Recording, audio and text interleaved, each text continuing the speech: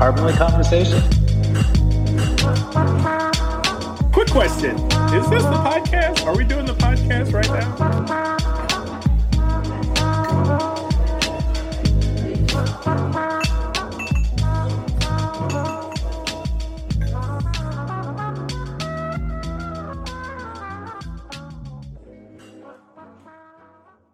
Hello, everyone. Shane here. Welcome to another episode of Carbonly Conversations. As always, this is a podcast where friends examine the intersection of community, lifestyle, and consumption in our lives. And we're trying to create a space with this podcast to share our stories and motivate actions that lessen our carbon footprints, and also allow you as a listener and supporter to share your Carbonly journey as well. Today, I've got Steven and Chad with me. How's everything going, fellas? Fantastic. Bird chirping day. That's all I've been hearing since 4 a.m. Yeah, the birds are singing. Birds are Twitter singing. Paydead. But as always, follow us on Instagram, YouTube. But as always, we appreciate your support. If you want to check out any of the other episodes of our conversations, all you need to do is just scroll down. It's been a while. We took a break. Yeah, it's been a break. Yeah, we've been on vacation. Go to our show notes, click on Find and Join the Conversations, and then that'll take you to a page where you can listen to all of our past content and listen to us on whichever favorite podcast app you may be using. We're pretty much available everywhere, so check us out, and we hope you enjoy this conversation / rant that we have going on today.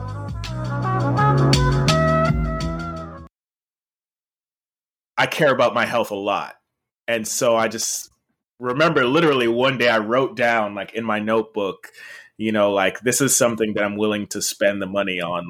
Like no matter how much I'm making, how much my income is, this is something that I'm worth it to spend the extra $2 or $3 per product to make sure I just don't want to put poison in my body, basically. So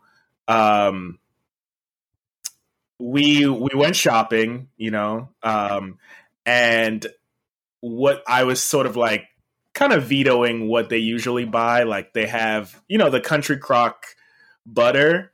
I looked at it and I realized nowhere on the packaging does it say, and I was like, yeah, we're not buying this, but it's way no butter. Yeah. It's not butter. It says in small fine print, vegetable oil spread, but I think most people just assume they're getting butter. And I think probably at one point, maybe it was butter.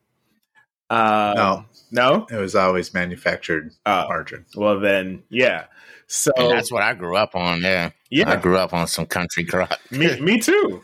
It doubles as it's two birds with one stone. You get butter, and then at the end you get a container for your spaghetti. Yeah.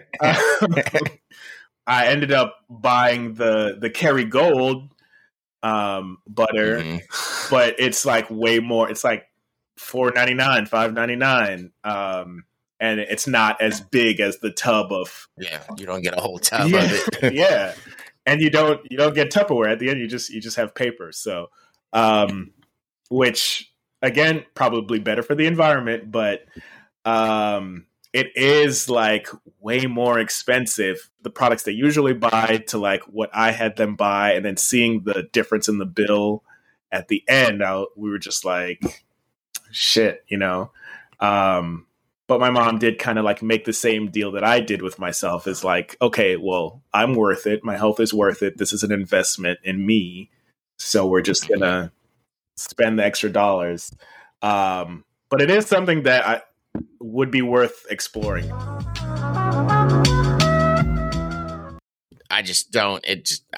I'm confused on why it costs that much, when I could go to Sam's Club and get shampoo to last me 6 months, for the same price.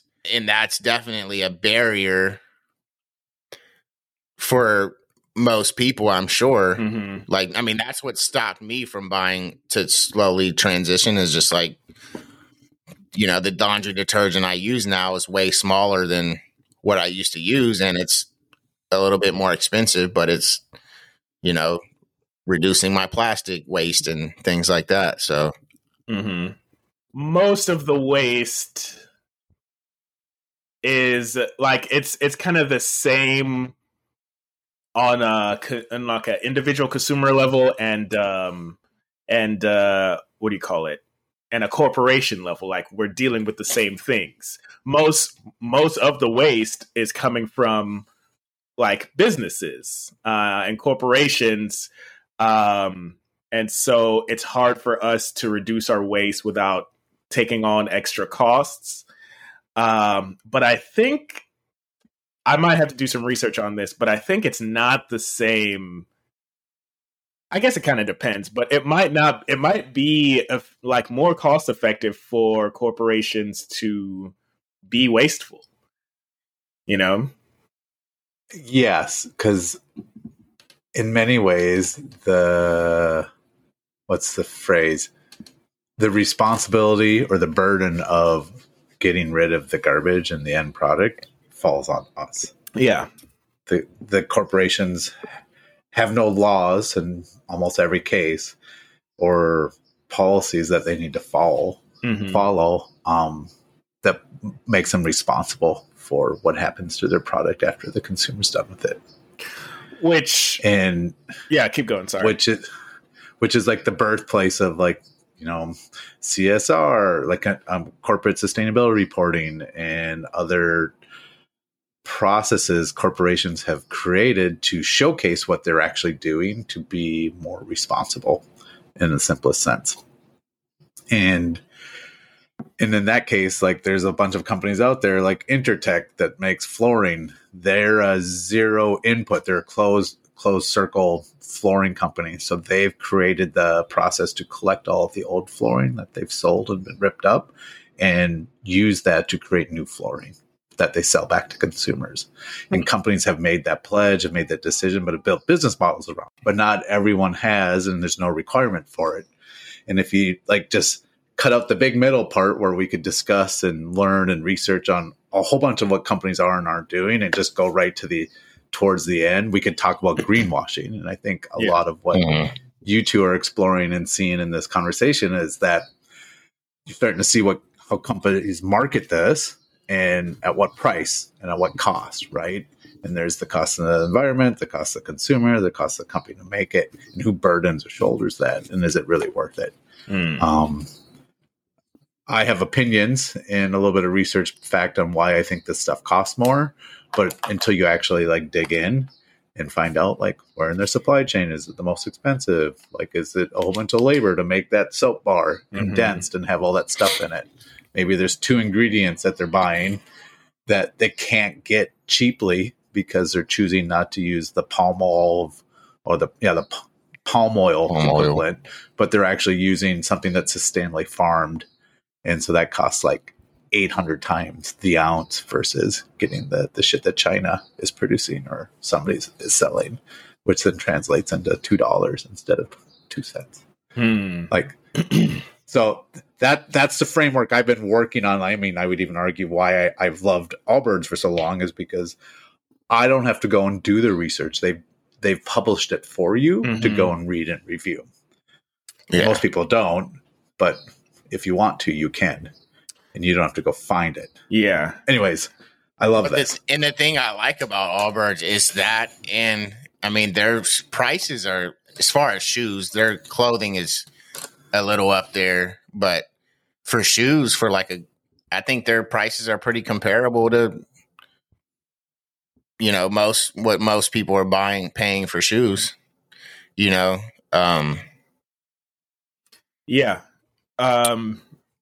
Those what is the one the VA has, the one with the V on the side? Yeah. When I used to work at Stark, I knew 3 different people that wore those, and I asked them, I was like, yo, are those comfortable? And they were all like, not really. Yeah, they don't look that comfortable. They don't look that comfortable. And I was like, why do you wear them? Because it's weird. They are recycled, and it like your dollar does go to a good cause, but it's not comfortable and it's really expensive. Yeah. But I think because it like Stark is like a luxury customer facing brand where like your looks do matter. Like literally, like if you come in and like your clothes are wrinkled, we'll either like our supervisor will either like say like, hey, maybe you just stay in the office and stay out of the showroom today, or they'll literally just send you home. Like it, because we're selling luxury. So that's the reason why they bought those shoes. Most of the time people buy recycled shoes, the sustainability is like the number one reason. It's kind of like this new, of course it happens in New York where like people buy recycled shoes and sustainability isn't even high on the list of why they purchased it. I think past like $45, you're not paying for like the taste of the wine or the quality of the wine anymore. Like if any bottle of wine costs more than $45, the cost is going to like the bottle, or maybe the farmers get more of a cut, or the advertising. It's not really you're not really making better wine, and it plateaus the quality of the wine. And then it becomes branding, marketing / like what do the reviewers or the sommeliers. We listened to a really fascinating podcast over the weekend about like wine. Like, is it people that buy really expensive wine? What are they really buying? They're buying a share into something that's exclusive. Yeah, and it's weird because it's sort of this self-fulfilling prophecy, because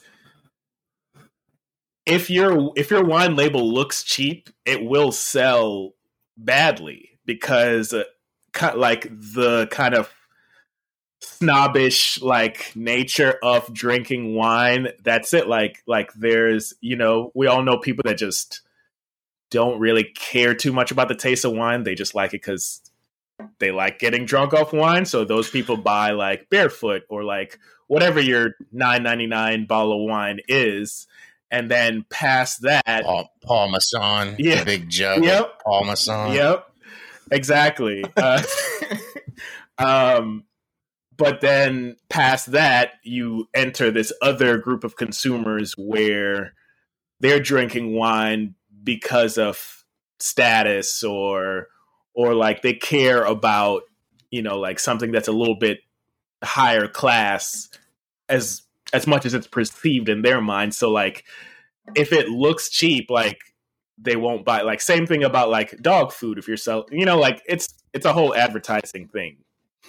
Yeah, I've been tricked into buying the packaging before. Yeah, I know somebody that bought $1,000 bottle of wine, and like almost everyone that's bought expensive wine at like a restaurant, they're disappointed. Was it like super old? Because I know with wine, people look for vintage too, but I don't know how far back you would want.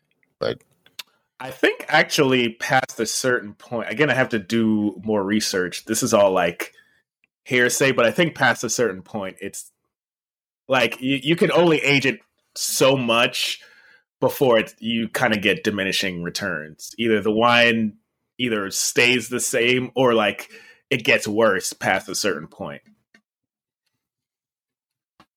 What's the oldest wine you've drank, Chad? Like most vintage? Oh, I probably had something in the early 2000s or late 90s. Okay. That bottle Steven helped us drink was 2014, 2012. Oh, that was good wine. Oh, okay. If a wine is aged for too long, it will start to descend in decrepitude, where the fruit tastes hollow and weak while the wine's acidity becomes dominant. The natural, a lot of big words here, esterification that takes place in wines and other alcoholic beverages during the aging process is an example of acid catalyzed esterification. So I guess you can age wine for too long. Some of it's meant to be aged for a long time too. Yeah. And if it's stored properly, like in a temperature zone that doesn't fluctuate from like 45 to 60 with not a lot of humidity and not in direct sunlight and on its side, so the cork doesn't dry out. Ooh. It will just get better, but then the older it is, when you open it and all that oxygen gets, like, you have to drink it right away. Damn. Because we should do it's chemistry. We should do a wine. We could do a whole series on, like, because there's biodynamic wine vineyards, there's natural organic wine? vineyards, there's natural wines. The best wines can be stored for more than 100 years, but most great wines will reach their peak before they turn 50 years old. Yeah. Yeah, it starts to turn. And some of these people I've known that collected wine, they're like, we have a party because we have found 2 cases of Chardonnay. We're going to keep opening and drinking and dump the ones that have turned and drink the ones that haven't because they've reached their prime. Oh, do you age white wine in the same? I always thought about, when I thought about aging wines, I just always assumed red wine. Yeah, white wines, you age that long too? You can age white wine too, yeah. All right. In Kentucky, we went to this, we went on these 2 bourbon tours, and we went to one called Peerless. We're like, what is it, like 8 barrels or something ridiculously small? It's every bottle they sell is batched out of the same barrels. So, like, you get the barrel strength bourbon or rye in a bottle from the same barrel. Like, so it's not mixed with other barrels. And they only make so many. And so they're only bottling like 8 barrels a day. Whereas like that Heavens Hill, they do like 8,000 or 80,000 a day. It's insane the amount of bourbon that they make on Heavens Hill. So sorry, I got on off a rant. Shane, what were you going to bring up about Peerless? No, I was just saying like how because we were talking about like the prices of wine, like the Peerless was a lot more expensive. Like we went to, Evan Williams, of course, is part of a bigger conglomerate, so they can make it cheaper and they make a lot more. So that's the main reason for the price differential.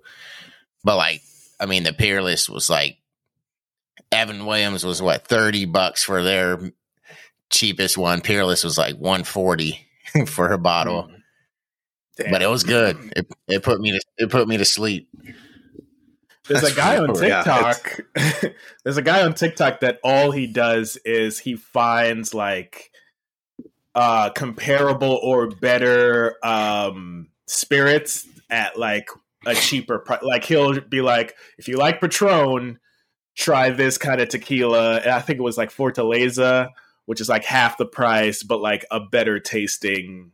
Like because like again, once you go past a certain price point, you're just paying for the brand. I found his TikTok and I've been saving like all the videos.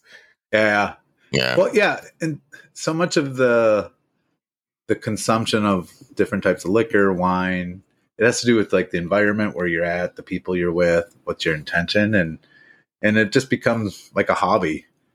Like, I would like to try this, or like to try that. But I think from the Carbonly point of view, like, we could, everything that's bottled in glass can be recycled. Little plastic tops can be recycled. Like, it's like what we learn on these bourbon tours is that mash that they cook down, and after they distill it, all the alcohol vapors get pulled off. All of the mash that falls down and they feed it to the pigs and cows that live in Kentucky and Indiana, that live on the farms that the corn is grown and some of the rye is grown. That's all shipped in. Not a lot of them promote like this is all sustainable farming. Some do, but like the byproducts aren't being thrown away. Yeah. But there's that whole shipping industry. Like all these trucks are hauling these bottles of booze out. All those pellets have to be made. All that plastic wrap has to be made. So these are big, some of them are big productions. So there's definitely multiple rabbit holes in wine and fine spirit production. Yeah. We could explore this topic more about just like how sustainable products are like more expensive.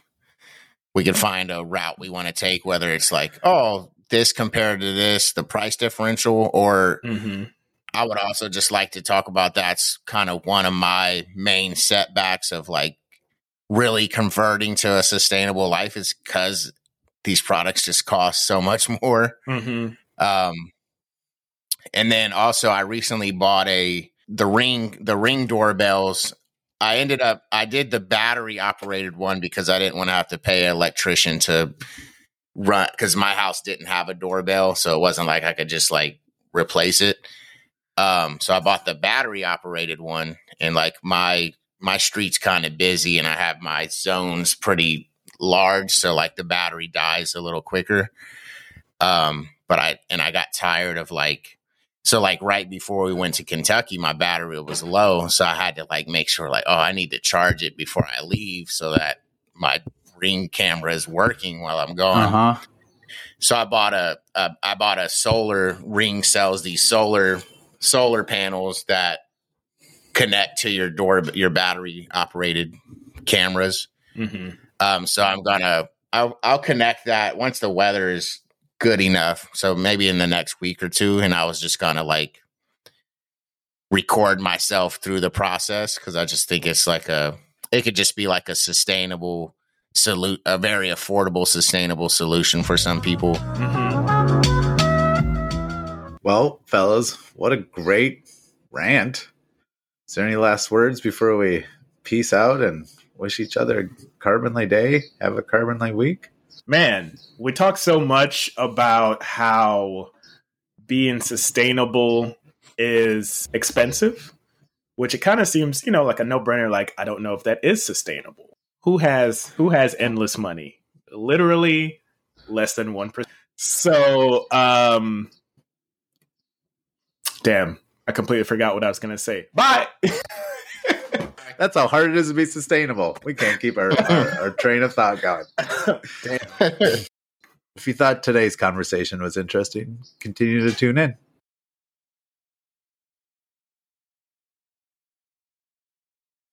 So I hit record button 27 minutes ago. Yeah. Yep. I think there's like at least a 15-minute like rant session in here. I will edit up.